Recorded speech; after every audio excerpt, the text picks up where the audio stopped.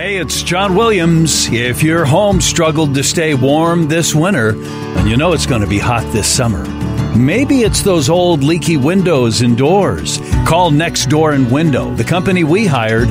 Right now, you'll get buy one, get one 30% off plus 18 months of interest-free financing. So call 1-800-NEXT-DOOR right now. That's 1-800-NEXT-DOOR or go to 1-800-NEXTDOOR.com. Game over, man. We are finished. Over? Yes. Did you say over? Definitely. Podcast. Hogan Johns. Sit here today disappointed in our season. Obviously, we expect more from ourselves, from our team. We didn't hit the goals we set out to achieve. The next 4 to 5 months are about hard decisions, real honest assessment of our roster and our entire football operations. WGN Radio presents Hogan Johns. What time is it? This season was about regression, inconsistencies in way too many areas. It's about time somebody finally came out and said We it. have to learn from our failures. We have to make the right decisions going forward. Good luck. You're gonna need it. With WGN's Adam Hogue. Good luck with your foosball. Game over. We are over. And from The Athletic, Adam Johns. Stick a fork in me. We are done. We have extreme confidence in our head coach and the leader of our team, and Matt Nagy. And together, we'll work hard on solutions for the Chicago Bears. Here they are, the Adams. Doctor said I need a backiotomy. Hogan Johns. What's up? Welcome in. What was that? I'm not exactly sure. But hey, the season's over. This podcast is not. Happy New Year. It is Happy New Year time. Unless you went to the University of Wisconsin.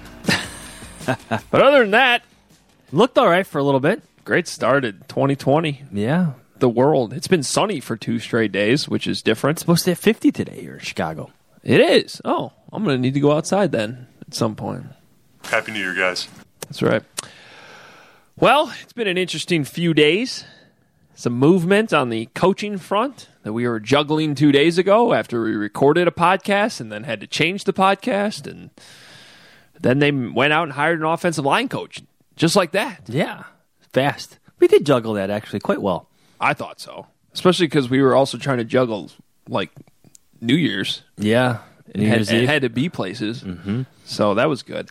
Welcome in, Hogan Johns. You can follow us on Twitter at Adam Hogue, Hoge, at Adam Johns, Jahns. We are in our missing Joe Romano formation today, but thanks to Ernie Scatton for another good open, and he's such a good, valuable part of this podcast. Both of those guys are. And in the new year, we thank them for everything they did in 2019. And we thank all of our listeners, too, for hanging with us, the changes to the podcast this year. Those of you that subscribed to The Athletic, that's where you'll find the podcast from Tuesday. Hopefully you went and checked that out with our immediate reaction to the Ryan Pace and Matt Nagy press conferences, as well as very immediate reaction to the coaching moves that were made. The amended podcast. Yes. Yes, the edited, amended. Yes. It works. Both work. It works. We had this planned all week, but we just want to take a couple days, enjoy the new year, let everything soak in a little bit and marinate. And now we're back with some more thoughts. We're going to bring you some other things from the podcast that the press conference the other day that were maybe not top of mind with all the Mitch Trubisky talk, although we do, of course, have some of that as well. And you wrote a story today on The Athletic on Mitch Trubisky. I did. Go figure. I write about that guy a lot, I feel like. We'll have more. Yes. So what was the headline?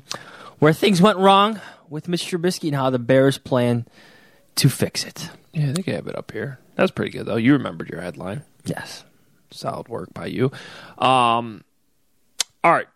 Where should we start today? I was kind of thinking we start with the newsiest of news. Isn't that newsiest of news? The newsiest of news? Yeah. That makes sense. Man, we were just full of... I'm waiting for you to hit your dancing with your verbiage. Oh, yeah. Yeah. There it is. We win this game tonight. Adam Hogue will be rhetorically dancing with his verbiage. 2 outs. Here's Luke Boyd pinch batting. Gotta love Farmio. Farmio's got to be excited right now. Right as we started the podcast, Luis Robert locked up 6-year contract. He'll be there on opening day. Meanwhile, our pre-podcast discussion was me relaying my disappointment upon learning a couple years ago that his last name is not pronounced Robert. No, it's Robert. You can't trust a man with two first names. I get it all the time. Yeah, he is a... Yeah, and in his case, John's is a last name. Robert is a first name. That's true. Yeah, no one's first name is John's. No. John? Yes. Not John's. Correct. Well, the name of the new Bears offensive line coach is Juan Castillo. That's a first and last name. How many Castillos do you know? Not a first. Nobody named first. Yeah, nobody with a first name Castillo. I said it's a first. Oh, first and last name. Okay. Yeah. Okay. I thought you said double first name. All right. I'm still stuck in Luis Robert's world. Well, this was a quick move by Matt Nagy. Clearly had his guy, went out and got him. Juan Castillo's been around for a long time. Was the Eagles' offensive line coach for 12 years. Which you don't see that anymore. No, it's a lot. It's longevity. And right then there, worked with Andy Reid, worked with Matt Nagy. Right, a very rare move. He became the defensive coordinator after all that. Yeah, his last 2 years in Philadelphia. It's odd. It is odd. Now you see interesting backgrounds on coaches, guys who are tight ends coaches who become offensive coordinators, who go back to quarterbacks coaches. You have that from position to position. But to go from one side of the ball to the other side of the ball, I get why you took to Chuck Pagano every now and then to help you figure things out offensively, but you don't make him your offensive line coach. It's just interesting end there to Castillo's. You see it sometimes from position to position. Yeah, that's what I mean. I'm on one side of the ball. No, I'm saying sometimes you'll cross, but it'll be position coaches. Northwestern had a assistant 2 years ago that went from coaching the running backs to the secondary. But those are two position jobs. You don't usually see an offensive line coach all of a sudden become defensive coordinator. Yeah. Coordinator. In charge. Yeah. That's rare to see for sure. So anyway, that didn't last long. And then he went to Baltimore and was the Ravens run game coordinator for 3 years. So obviously has a history with the run game, which is what a lot of these moves right now are based off of, that you should be keeping in mind. I don't think the Bears lost any respect for Harry Hiestand. I just think this is more schematic. Do you not? Eventually, when Matt Nagy filled out his staff, he had to teach a lot of these guys what he wanted to do, and that included Harry Hiestand. Even though he's been around for a long time, he's put a lot of great linemen in from Notre Dame. He was the Bears offensive line coach here before. Completely different scheme under Lovie Smith is offensively, as the former players could attest to online. It's now Matt Nagy doesn't always have to fill out his staff with his guys, but I think him trying not to fill it out with his guys, and sometimes it takes a certain time to get to that point. I think this is just where we are. He tried the Mark Helfrich route, who was in charge of the running game. Harry Hiestand obviously is very involved in the running game just because of the position he coaches. It just didn't work. It didn't make much sense to make changes after the 12-4 season. But this gives Matt Nagy an opportunity to shift things around, find guys that are more in line with the way he wants to do things offensively, make the changes he needs. Yeah, and I think that, I give Nagy credit that he was open-minded when he made out his staff, with guys that... Well, you almost have to be, though. Yeah. If you're a first-time head coach, the guy that the staff that you're coming from, your mentor, Andy Reid's not allowing you to take anybody with him. That's why Mark DeLeon's notable, because that was the first Chiefs-related hire by Matt Nagy. Everyone else had to come from elsewhere. So... change could be good in a sense right now. I'm trying to be optimistic about this, but I think it's one way to look at it. Yeah. So now the question, I was a little surprised they went out and hired an offensive line coach right away without knowing who the offensive coordinator would be. Okay, Matt Nagy's the offensive coordinator. Well, that's true. But yes. That's true. But, if you hired two guys that are intertwined, that know each other, work together, something like that. But obviously he had his guy that he wanted to go get, and he got him. Yes. You know what? The Bears, at this point, what time is it? 12:35 on Thursday. It's Thursday, right? Yes. Losing track of my days. They have not announced the Juan Castillo hiring. Sure. It's could be possible there's a different type of title there other than offensive line coach. You know, he did have run game coordinator in previous stops. I'm not saying it's going to happen, but anything's possible right now for the Bears. Well, sometimes you see things like one guy's passing game coordinator, one guy's run game coordinator. Yes. And Matt Nagy obviously is a passing game coordinator. Dave Ragone has his fingerprints all over that as well. Mike Fury, a well-respected, that's a Matt Nagy guy, actually. Yes. Yeah, they go back. That's a Matt Nagy guy. We should make that clear. He does have guys in the staff that, from the get-go, were Matt Nagy guys. Yeah, Mike Fury was one of them. But he still had to. It's not like they've been working together for 15 years. Right. You know, there was a separation there. But there's trust. He likes what he's doing with certain receivers. So, you know, his fingerprints are all over the passing game. So, just throwing it out there. Now, I think Castillo may need some help. I think Dominic Raiola is still on the staff, is he not? Yeah. We'll see what happens. So now the question goes to who will be the offensive coordinator. And I may regret saying this because we kind of screwed ourselves Tuesday by saying this. But I kind of expect this, Johns, to maybe play out a little bit longer.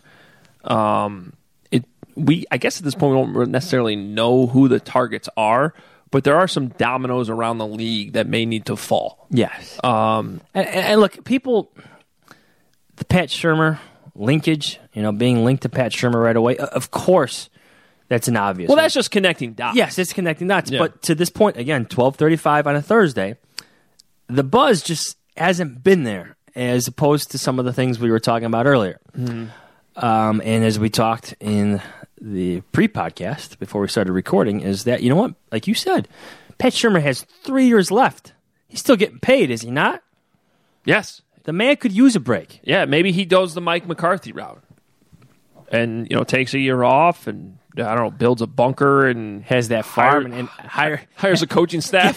Hires a coaching staff, not a team, which is, I guess, cool. Can I go off on a quick tangent on that, by the way? Go for it. Because I listened to, first of all, when I read the McCarthy stuff, I was, impressed by it. I was impressed by his dedication and willingness to adapt and the fact he went to the lengths of hiring coaches to come in and help him. I listened to the Peter King podcast where he was on for 30 minutes explaining all this. They recorded it at his house, bunker, which sounds impressive as hell.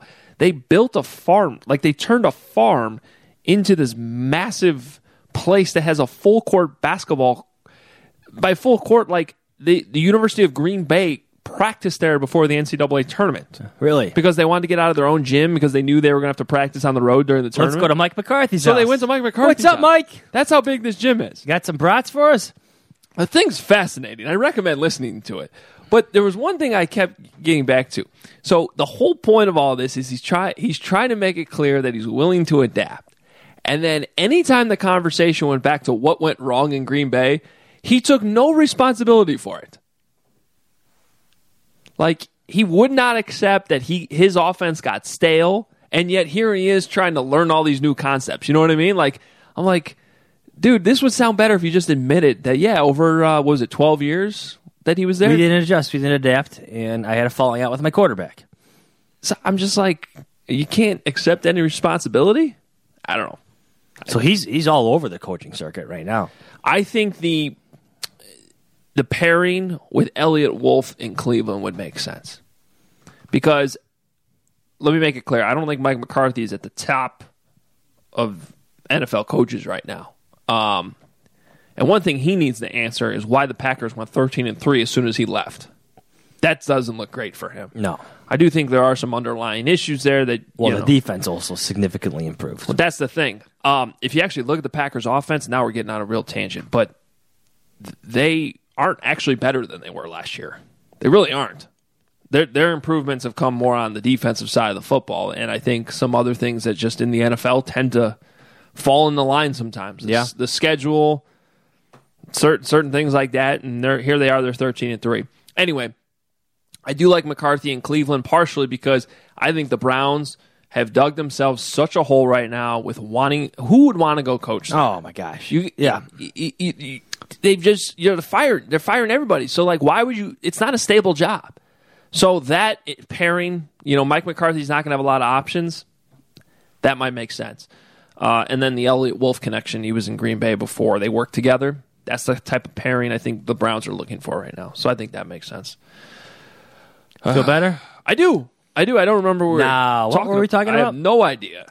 Run game coordinating? Well, okay. Offensive game coordinating? Well, let me go back to a name. Oh, we were talking about Pat Shurmur. I'm going to go back to a name that I remember bringing up in the middle of the season, and that is Mike Kafka. Yep. Who is the quarterback coach in Kansas City right now.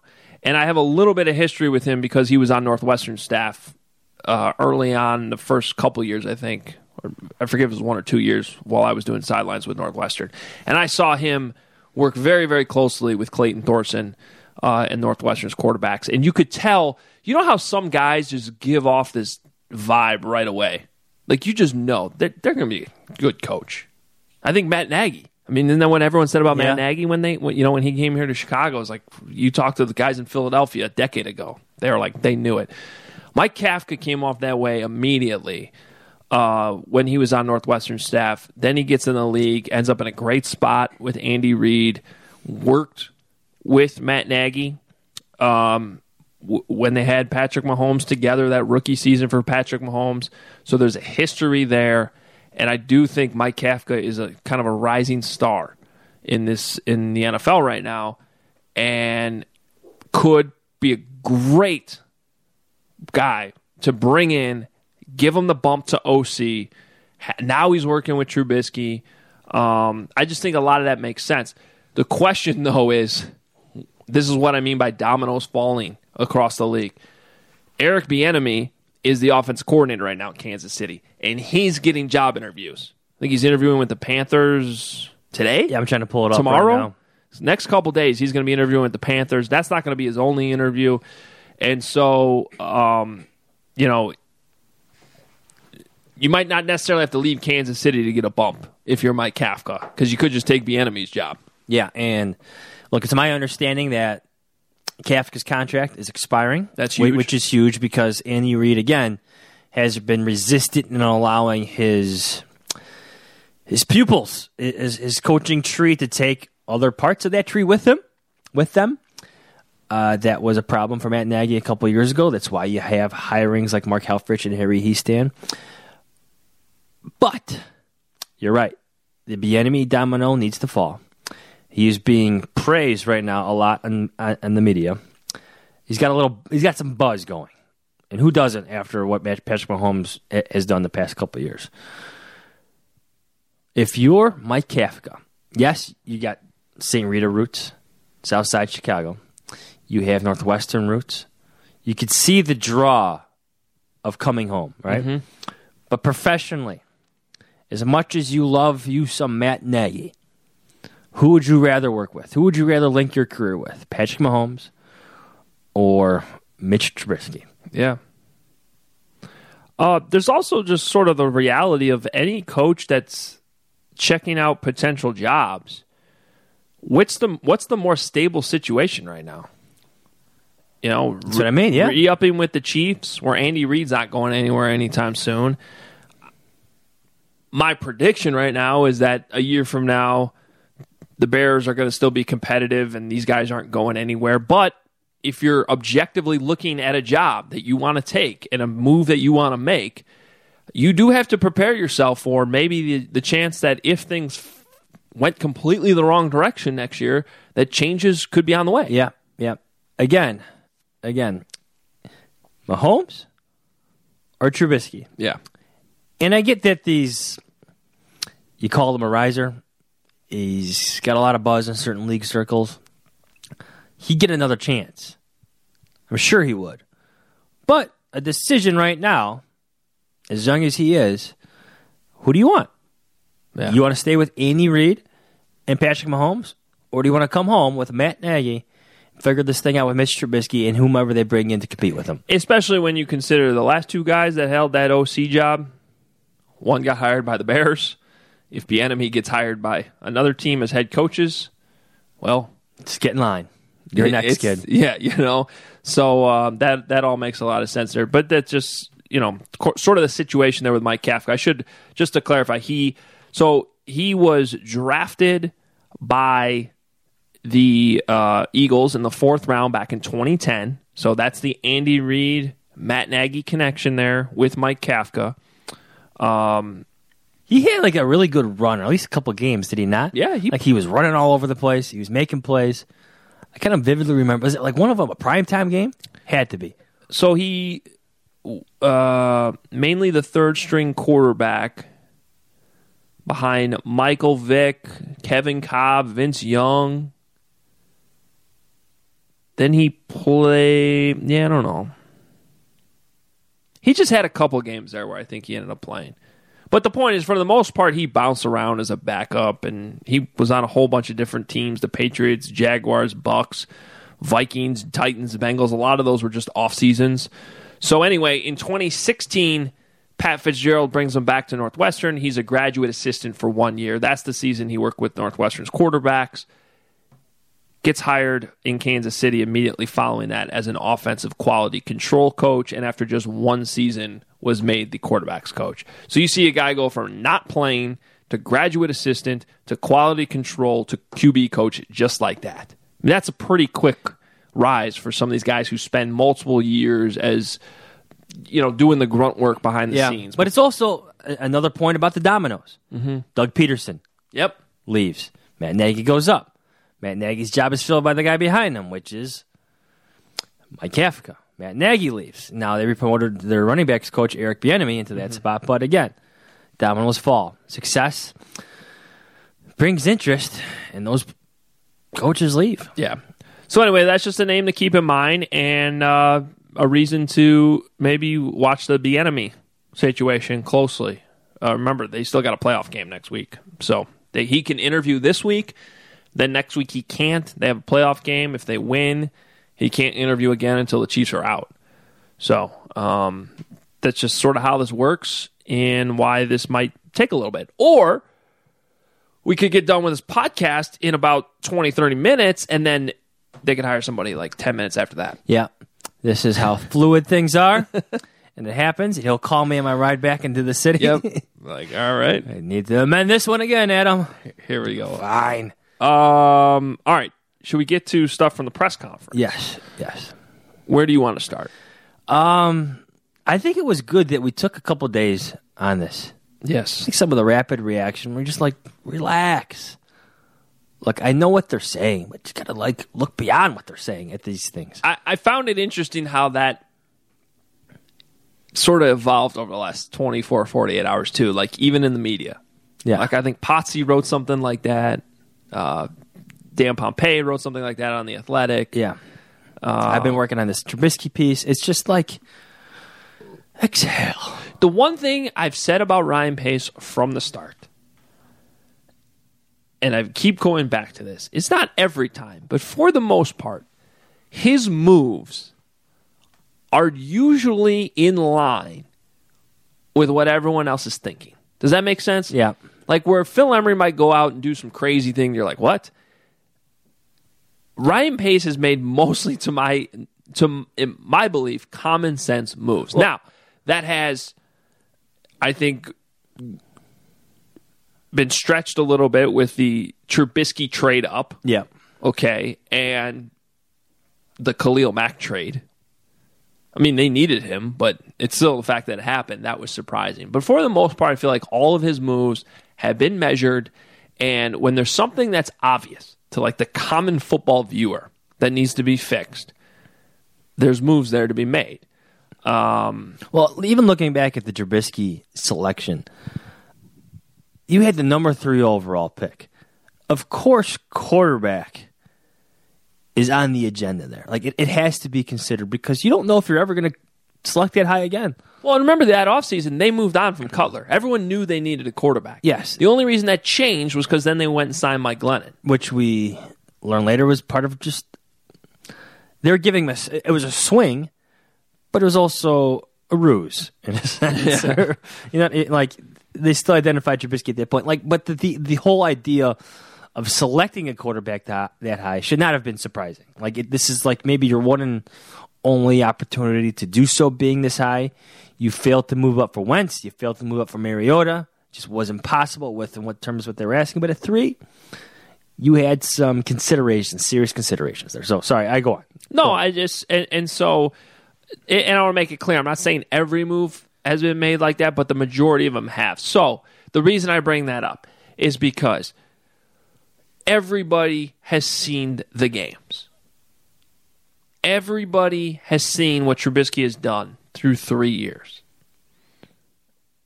Ryan Pace and Matt Nagy are not blind to it. They understand the limitations and strengths of the quarterback more than anybody. They're not just looking at things through their own glasses, Bears glasses, because that's his quarterback. And remember, even more so, Nagy didn't draft this guy. But I also think Pace has shown a track record to not make emotional decisions, really. Do you disagree? Well, I think there's always emotion. A little bit. But I know what you're saying. I don't think... What I'm saying is I don't think he's blind to Trubisky's struggles just because his job's on the line with the pick, or because... by the way, I fully understand those that are convinced of that. Yeah. If anything, his track record shows that he's willing to trust coaches and in terms of what they want, in terms of making cutthroat decisions where things need to be changed. Even when he started cleaning house of Hal Saw. The Robbie Gould move will always stand out to me because Jeff Rodgers and John Fox wanted to move on. Mm-hmm. And Ryan Pace listened to him. Now, he probably should not have, but he was listening to his new head coach, his new offensive or special teams coordinator. He gave him a chance. Those guys weren't going anywhere. Clear some salary, get rid of your kicker. Obviously, it's a regrettable one, but there has been some bold, cost-cutting, cutthroat moves made over the Ryan Pace era. Brandon Marshall traded. Alshon Jeffrey, gone. Matt Forte, see you later. It's not easy. Now, there's emotion in all those. There has to be. Still productive, good players. I get what you're getting at. Now, those may be bad examples, but I think I'm trying to get to the point where I feel like this front office could, to use their words, maybe be more honest than people will give them credit for and move on, or at least change that quarterbacks room, which we all expect them to do, to give themselves a better shot for 2020. Well, and that's what I'm saying is I don't think that this thing is going to end with zero competition for Mitch and them kind of blindly going into 2020 just expecting him to be better. Yeah, this is not ending with Chase Daniel and Tyler Bray returning. That's what, I just feel like so many people reacted to what we said on Tuesday with, Mitch is our starter. This is what we're doing. We still love this guy. We still expect him to be great. That may have been kind of what was said. By the way, it wasn't. If you go back and listen to it, they were, and we're going to play some of this here, they were critical of the quarterback. Plenty critical, I thought. So they're not going to come out and say, yeah, we're in the market for a quarterback. Because I don't think that helps the current quarterback, and it also tips your hand in free agency and the draft. Yeah. And to that, he actually hinted at it a couple times. He mentioned Chase Daniel being a free agent 3 times. Yeah.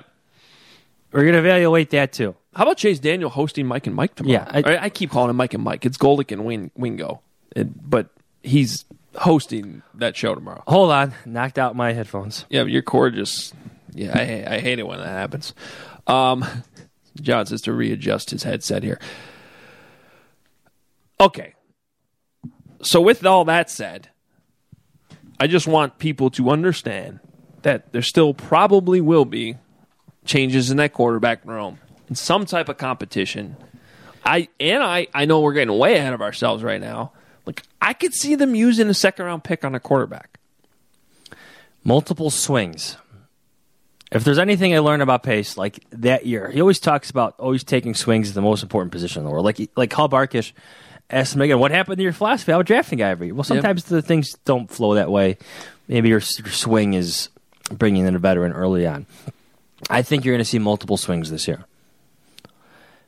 draft pick and some considerable money thrown at a free agent. I don't know who that free agent is going to be, but it's not going to be Chase Daniel or Tyler Bray. Because here's the thing. If they don't take more swings and they just set themselves up for a possible situation where if Trubisky struggles again in 2020, now you don't have anything. And at this point, that then, if that's the scenario that plays out, that in the NFL would be a fireable offense. Yeah. Okay. That's again though. I go back to these most of these times when there's something so obvious like this, and common sense is involved. like Mike Davis, releasing Mike Davis to Yes. get yourself a compensatory pick. Yeah, they did it, and everyone remember how up in arms everybody was that week. But they did it. How about this? Seeing that Kyle Long wasn't the same player, and almost coming to the conclusion that he's never going to be the same player again. Got some nagging things. Let's pull the cord. Yeah, They did that in the middle of the year this year. So, again, the point is, wait and see what the actions are this offseason. And I'll tell you what, if they go to Bourbonnais and it's Mitch Trubisky and Chase Daniel or somebody who's just Chase Daniel's level and that's it, all right, I'll be the first to call him out for it. Yeah. I don't expect that to be the case here. And here's the thing, free agency can be very unpredictable. The negotiations can be erratic and volatile. Like the Mike Glennon stuff, the Tampa Bay Buccaneers were willing to make him the highest paid backup in the league. Yeah. That changes conversations. We'll see how things play out. Do you really want to commit $10 million a year to a Teddy Bridgewater?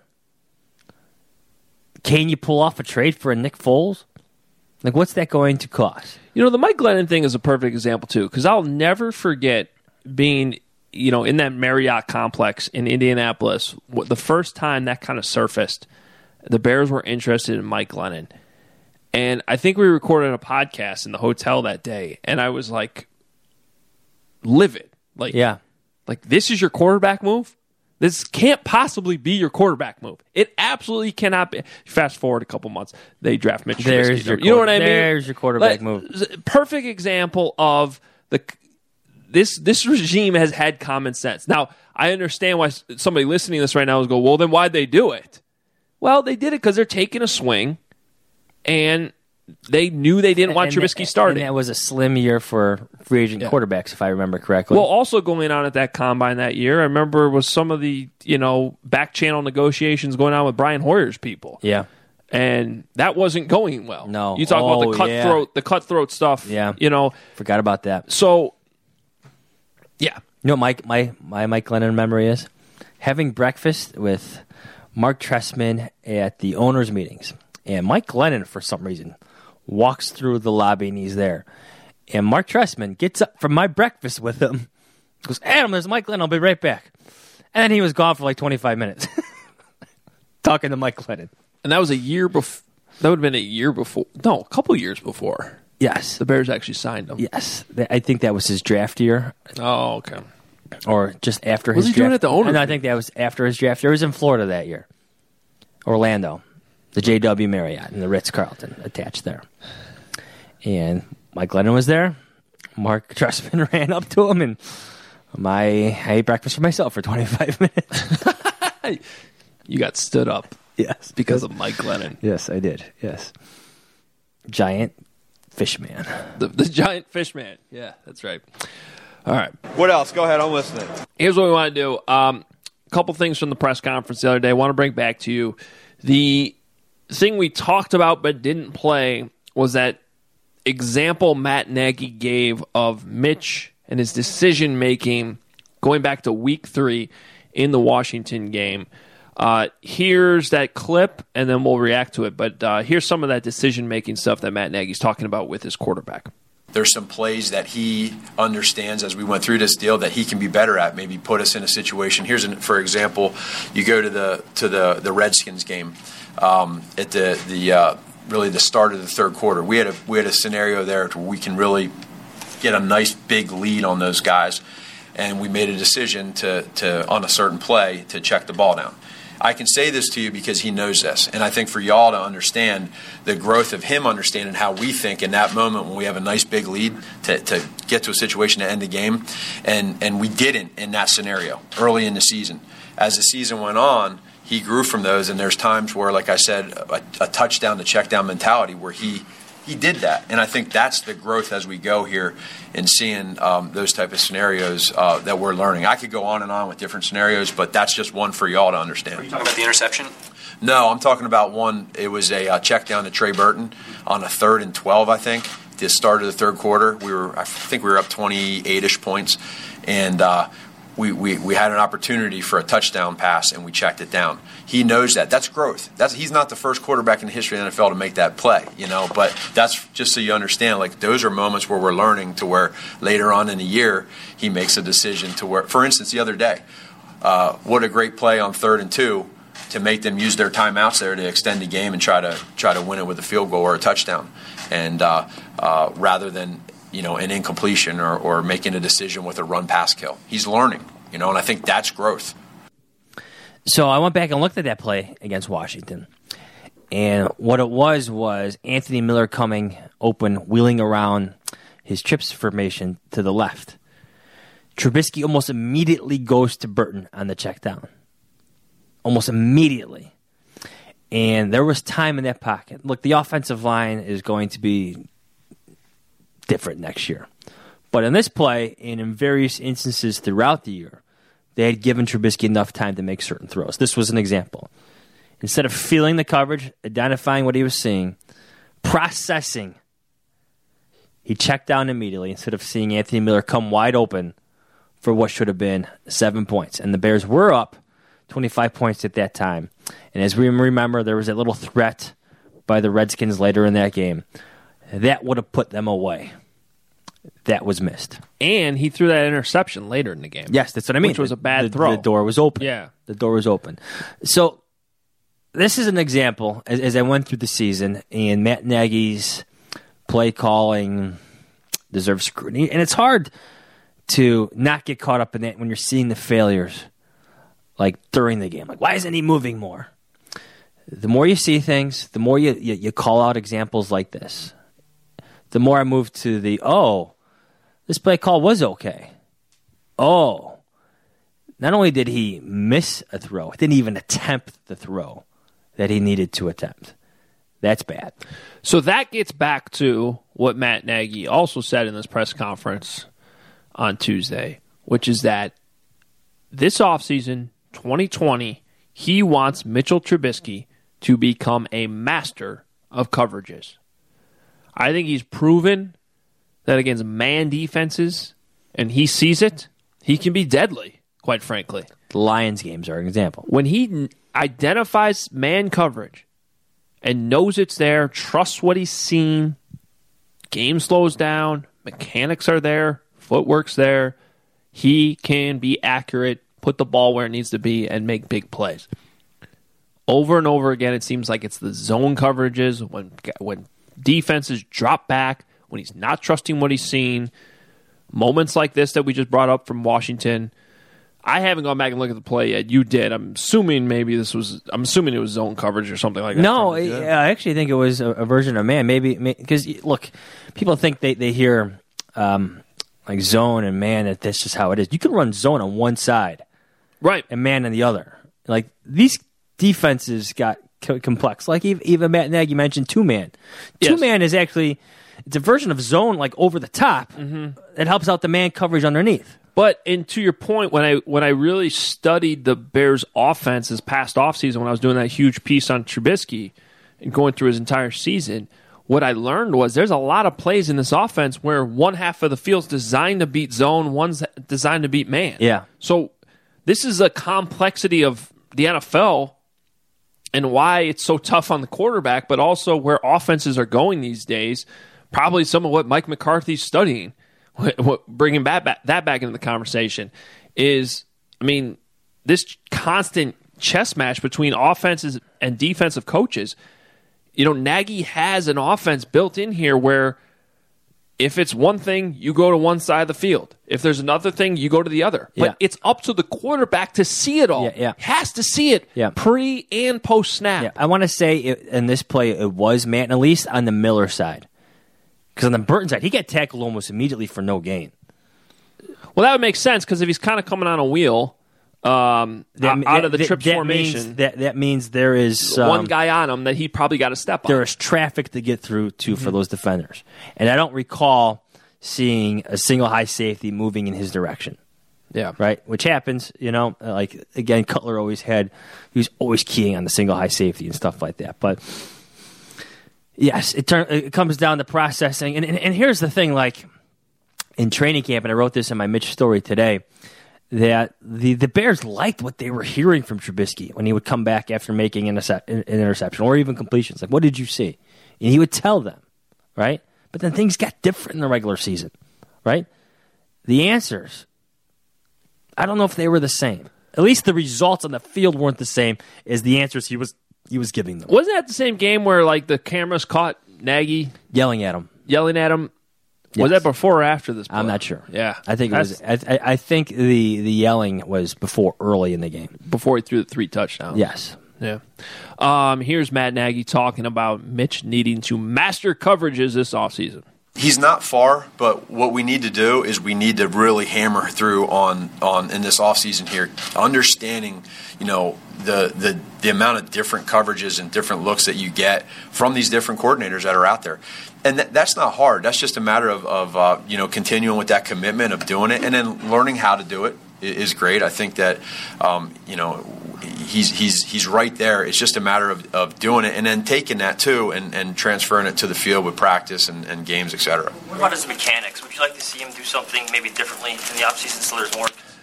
Not mechanic-wise. I'd say, Adam, the biggest thing for him that we can continue to work on is, and he'll tell you this. Matter of fact, we were just talking last night in the evening a little bit on the season, and one of the things that I think that he wants to improve a little bit is a little bit of his footwork in the pocket.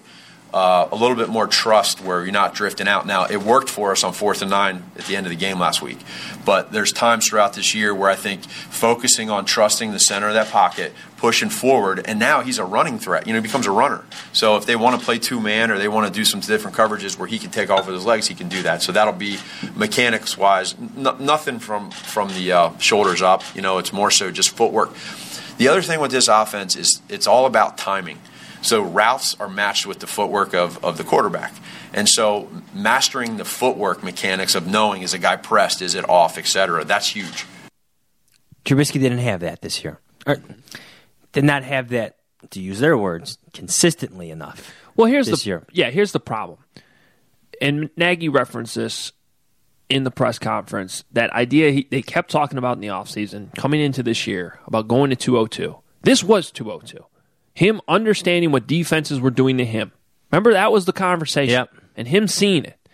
So the problem is, this is great that this is the goal this offseason, but it's essentially an admission that they're right back to where they started last year. That's the concerning thing. And I think when you look at Mitch's season, honestly, that's as optimistically as you can look at it because he actually regressed. Yeah. Overall. Now, there was a stretch there in the second half of the season, pretty much what I consider to be a 6-game stretch, where I thought he looked like a more than adequate NFL starter, somebody that can make plays for you, win a couple games for you. And unfortunately, though, when you go back to that word consistency, it just wasn't there the whole season. Well, those 2 games, the Lions, the game in Detroit on Thanksgiving, and the Cowboys game. Man, you all right, dude? Johns is out here dying. All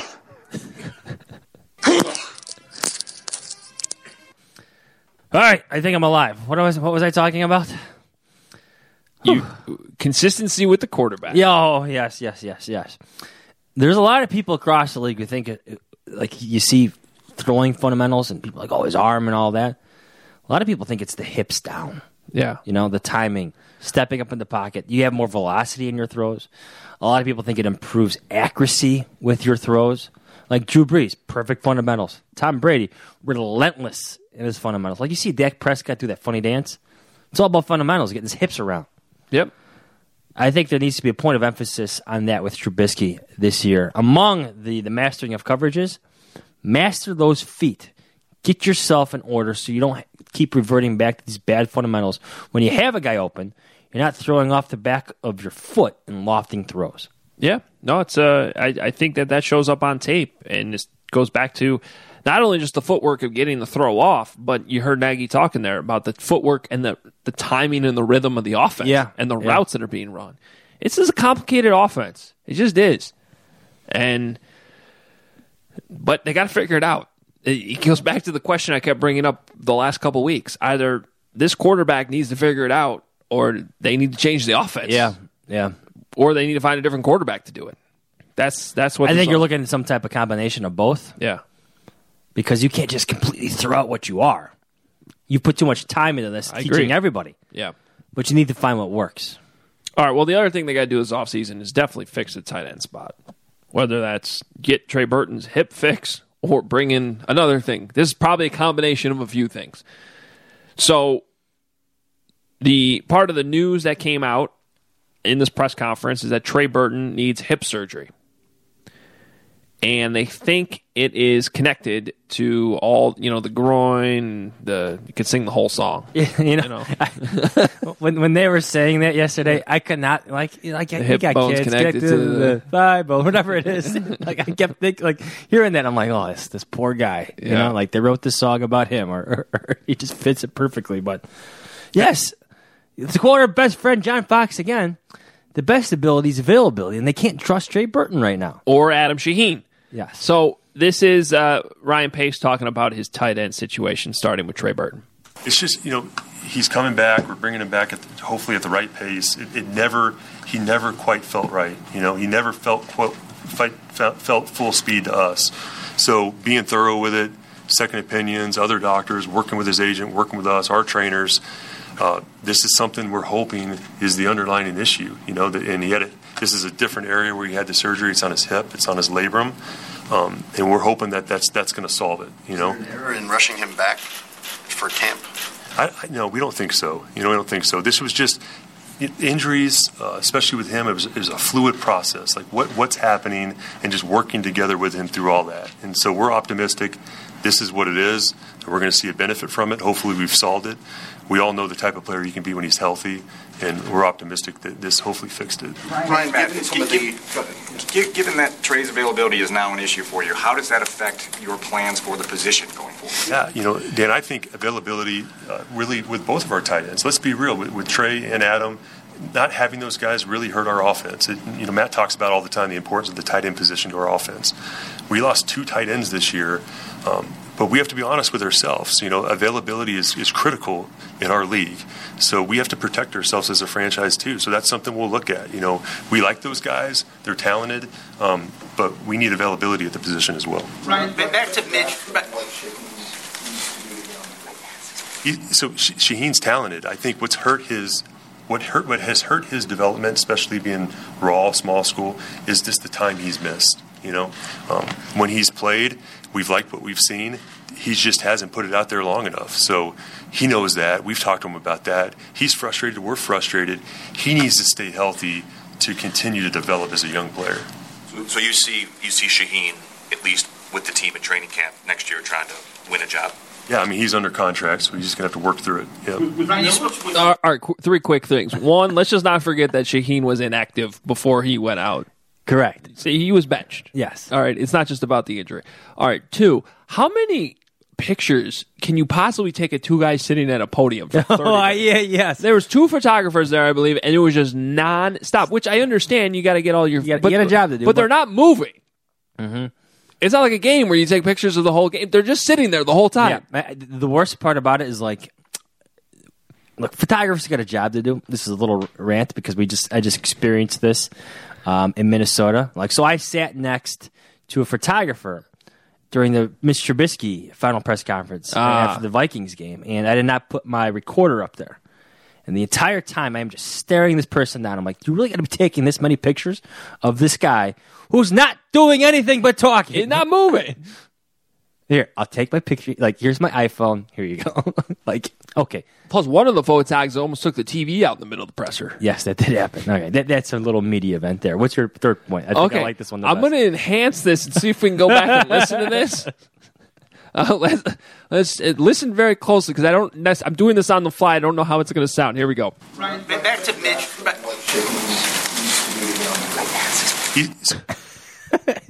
I don't think you can hear it. I heard it. I know what I know what he said because I was sitting. So this there. is Chris Emma from 670 The Score getting his question barked down by another reporter. One more time. We need availability at the position as well. Right, back to Mitch. You hear him whispering? Yeah. He said, I'm getting my ass kicked. Yes. Chris Emma. So I think that my favorite thing about the Bears media room sometimes, and we've learned to be careful with this, is that it picks up a lot of conversation. Well, our guy Paul Zarang, who's just a talented engineer that I get to work with a lot, especially during White Sox season, built the system, and it's a great system where there's microphones in the room to pick up, and they're above us to pick up the questions. And the system is automatically supposed to switch from the podium mics to the crowd mics, essentially. Yes. On its own. Yes. And it does that. But if you listen carefully, like you hear Chris Emma lose out in the showdown, I think it was Pat Finley, the notorious whisperer of questions. He lost to that. And Chris whispers. Yeah, because it didn't switch from what was picking up Chris to what was then picking up Pat, because you can't even hear Pat's question. No, because Chris was loud, but he still got beaten. Anyway. What did Chris say? Got my ass kicked. But there's if you listen to well, first of all, it's like the 15th time that he lost out the battle, and he just goes, "I'm getting my ass kicked." There are other instances where you'll hear other reporters deride other reporters for their questions. Yeah, like if you turn the volume all the way up, because we laugh about this all the time. Yeah, because you'll hear certain critical comments being made by those listening to the questions instead of asking the questions. Oh, the life of reporters. Yes. We tried to reach out to the man who died in this pursuit. They were unavailable for comment. Micah, back. I keep saying that to be a major news. At least we're not, you know what? We're not news reporters. Yes. We live in the toy department of life. Yes. Yeah, that's a great way to put it. Speaking of... I think Mike Greenberg said that once. I want to say I stole that from him. We live in the toy department of life. So I'm going to give him credit for that, even though I'm not entirely sure he said it. Okay. Great reporting by me. Yes. Reach out to the dead guy for comment now.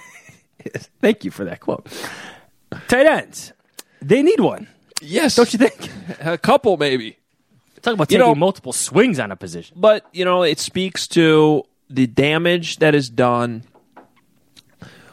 You can get away with drafting Leonard Floyd number 9 and him not becoming a superstar and him just being a good starter on your team. What is impossible to overcome or really set you back is anywhere in the first 2 rounds, really, of the draft where you just completely swing and miss. And unfortunately with Adam Shaheen right now, that looks like what's happening.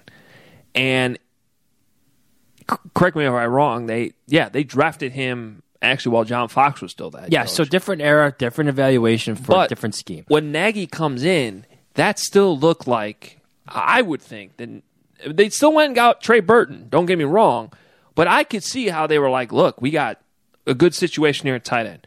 We got a guy that was underused in Philadelphia in a similar offense who should be able to step up and catch more passes here, and nobody could have seen the groin thing coming, really. Although he did say that every once in a while it popped up on him in his career. But there really was no documented evidence that it was going to be an issue. And I'll go back to that training camp and those practices in Denver. Yes. Before Adam Shaheen got hurt in that game against the Broncos in the preseason, the dude looked great. And it wasn't just us saying it, because I've told this story before, but I was driving around Denver in my rental car listening to the 1,000 different sports stations they have there in Denver with Radio Row at training camp. On the field. And they were raving about the Bears tight ends. Those Broncos reporters and radio guys were. Adam Shaheen and Trey Burton were taking it to the Bears or the Broncos starting defense. They look great. Yes. And I still think Trey Burton's a good player. He's just been dealing with an injury. But we're at the point now is, can you trust him going forward to be healthy? And I think the answer is no. It'll be a kind of just an added bonus if he is. So you have to protect yourself there. But Adam Shaheen got benched before he went on IR. Yeah. And it, quite frankly, was a little weird how he went on IR. Yes. Because he was just practicing, and then all of a sudden he wasn't. Then he's on a bike, but his foot starts hurting him. It's just like, okay. It's like the Kyle Long thing. Yeah. Pull the plug. Pull the plug. Now, as people overreacted to Pace's comments about Adam Shaheen, the guy's under contract for next year. Yeah. Is he going to be on the roster for next year? No, but he's still under contract. The only way he's on the roster is if he, has another great preseason where he looks healthy and all of a sudden he looks. He's going to have a fabulously fantastic preseason. I agree. Set the bar a little bit higher now for him. They're going to take multiple swings to that position. Heck, he could be cut after OTAs, and they'll take another swing on another young guy. I wonder if there's some trade you could pull off there. But they've just exhausted so many of their trade pieces. Yeah. Well, you know what? Eric Ebron looks like he's going to be a free agent. Austin Hooper looks like he's going to be a free agent. Who's the guy in San Diego? Hunter Henry. Well, nobody's in San Diego, but... Yes. Wherever the Chargers play now. Yes, Hunter Henry's good. Yes. Injury concerns. He could be a free agent. I like the Hooper idea. Hooper. He's a good player, man. That's a spot where they got to spend some money. Significantly. So, all right. Well, that covered a lot of stuff. And that's the facts. That's 100% truth. Should we pick some of these games this weekend? Let's do it. There are NFL games that the Bears are unfortunately not involved in. But I'm looking forward to playoffs. Playoffs? I love the playoffs. I love Saturday wildcard weekend. It's fun. Actually, all 3 weekends are fun. Yeah. Divisional weekend's the best because it has the best games. And you have 4, so you still have Saturday and Sunday. But I'll take the appetizer this weekend. Absolutely. We'll start with the Buffalo Bills going to Houston. The Texans are 2.5-point favorite here. Your chance to watch Deshaun Watson this weekend. J.J. Watt is back. J.J. Watt is back. Good timing there. This is 3:35 Saturday on ABC, I believe, also being shown on ESPN. ABC and ESPN at the same time. So when I looked at these games, I feel like one of these road teams is going to win, pull off some kind of road dog upset. The Bills got some unique mojo going. Seattle's got some unique mojo going. You know, with Marshawn Lynch coming back, obviously that 49ers game was, how close was that game last weekend, to win basically the NFC West and get that first round bye. I don't know if who it's going to be. I might do Buffalo here. Yeah? I don't know. Something about that. That's a good defense. Deshaun Watson over the last quarter of the season has not been exactly outstanding. Up and down. Yes. Again, Bills defense, Josh Allen makes some plays. Give me the Bills in a stunner here. Okay. Well, to counter that, I'll just say I would not be stunned. I could see it happening. I like the Bills. They're a good team. I picked them to cover. I don't know if the Texans are that good, to be honest with you. I put the Patriots on upset alert a couple weeks ago, and they didn't end up covering, but that game was close. The Bills had a second half lead, so the opportunity was there. I'm going to take the Texans, though. This is a team that's kind of used to playing in this spot by now. They're always playing on Saturday and Wildcard Weekend, it seems like, and J.J. Watt's coming back. It surprised me to see, Josh Allen didn't even average 200 yards passing this year? No. Per game? I know. It's and he's dynamic with his legs too, but as much as I like the Bills, I think they're a good story. I think they're doing a good job there. This is second out two out of 3 years where they've made the playoffs. I'm going to take the better quarterback and the fact that J.J. Watt's back. The Texans to win, probably by a field goal, so they're just barely cover. I think it's going to be a good game. Good way to start the weekend, though. No, don't care. Oh, come on. Then he said he's going to be watching. It's AFC Saturday, apparently, because the Titans play in New England in the nightcap. 7:15 Saturday on CBS. The Titans are the 6th seed getting into the playoffs. Of course, the Patriots, you talk about a stunner, losing to the Dolphins at home last weekend. That was bizarre. And now they got to play this weekend. They are 5-point home favorite against the Titans. So this is the first time, correct me if I'm wrong, my podcast partner, that the Patriots are not a 1 or 2 seed for the first time in the decade? Is that correct? I thought there was one other time where they weren't. Either way. But still, you might be right. Immensely impressive. It is surprising to see them playing on Saturday of Wild Card Weekend. Yes. Not a typical thing for the Patriots. They're going to win here handedly. I like the Titans. Ryan Tannehill's had some magic. The Patriots do have concerns, but how do you pick against them? I even like them covering and winning by a touchdown in this, because that's what the Patriots do.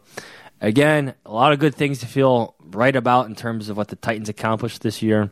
Ryan Tannehill especially. Give me the Pats. They'll cover too. Something's wrong with the Patriots, though.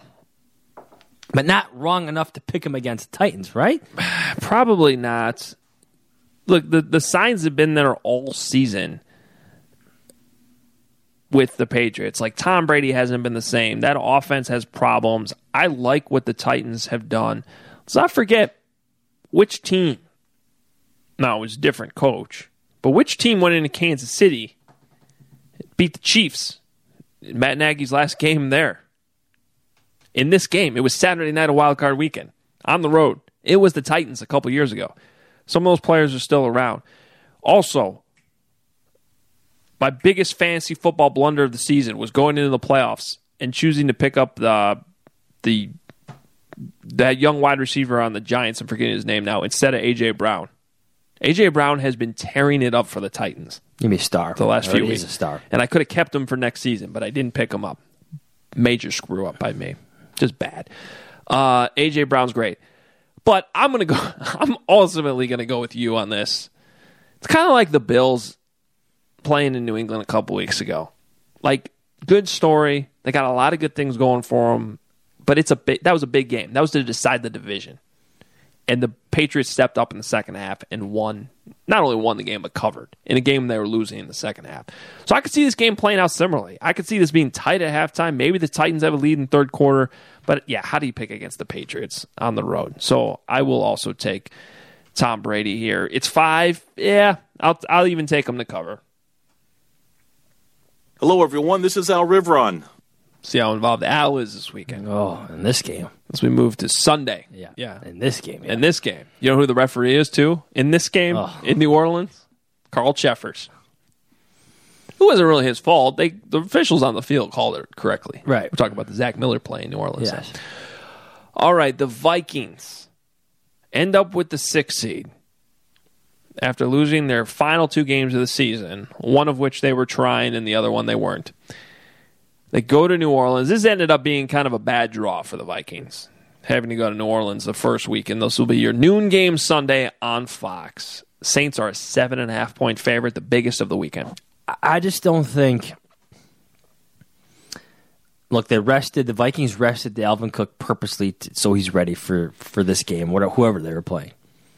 I'm sure he'll be fast. I'm sure he'll be strong in the Dome. They're playing the Dome themselves. I just don't think... The Vikings, I don't think they could keep up. Saints are just too complete. I like them winning by more than a touchdown. You can lock them up. Locking up the Saints. You better lock it up. You better lock it up. No, you lock it up. You lock it up. Lock it up. Lock it up. I've thought long and hard about this game. There's going to be no miracles in this one. Yeah. Minneapolis Miracle.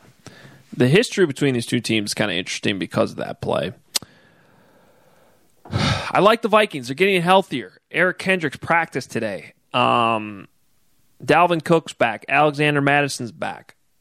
Still, though, do you trust Kirk Cousins on the road in a big game?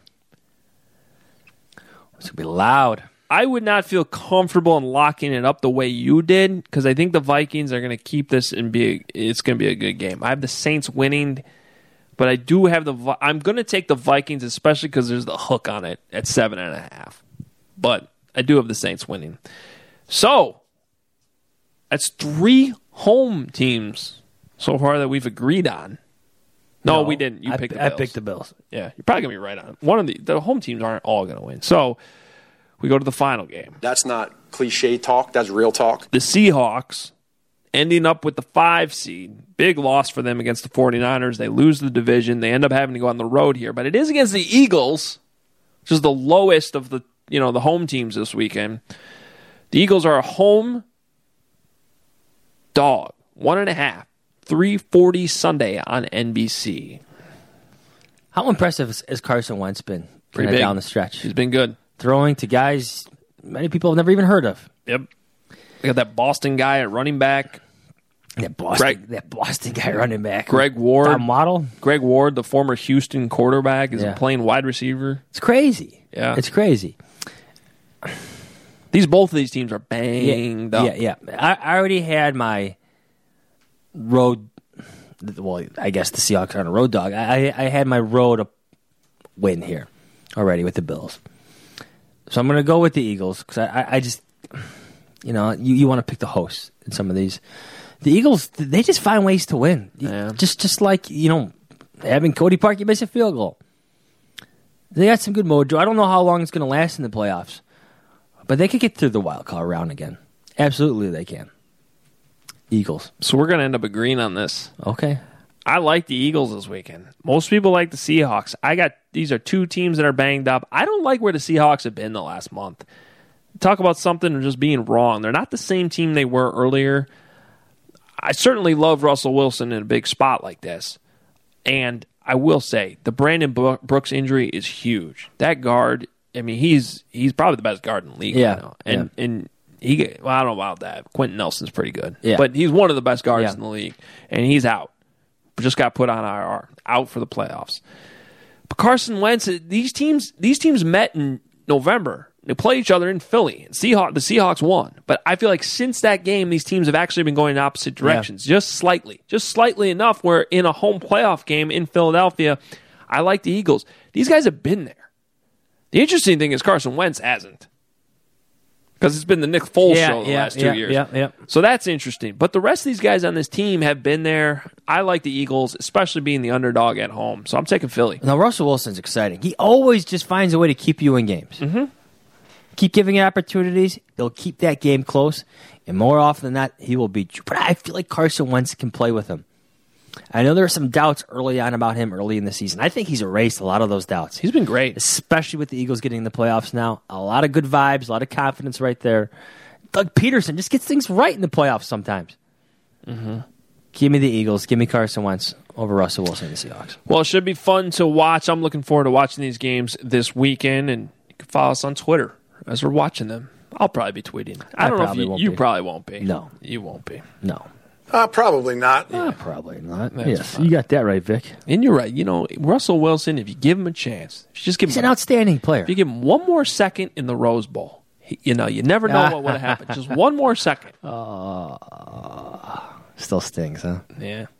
That was the one that Kristen and I were at. It was a fun game. Yeah. That's actually one of those games where even though Wisconsin lost, I left that stadium being like, man, that was really fun.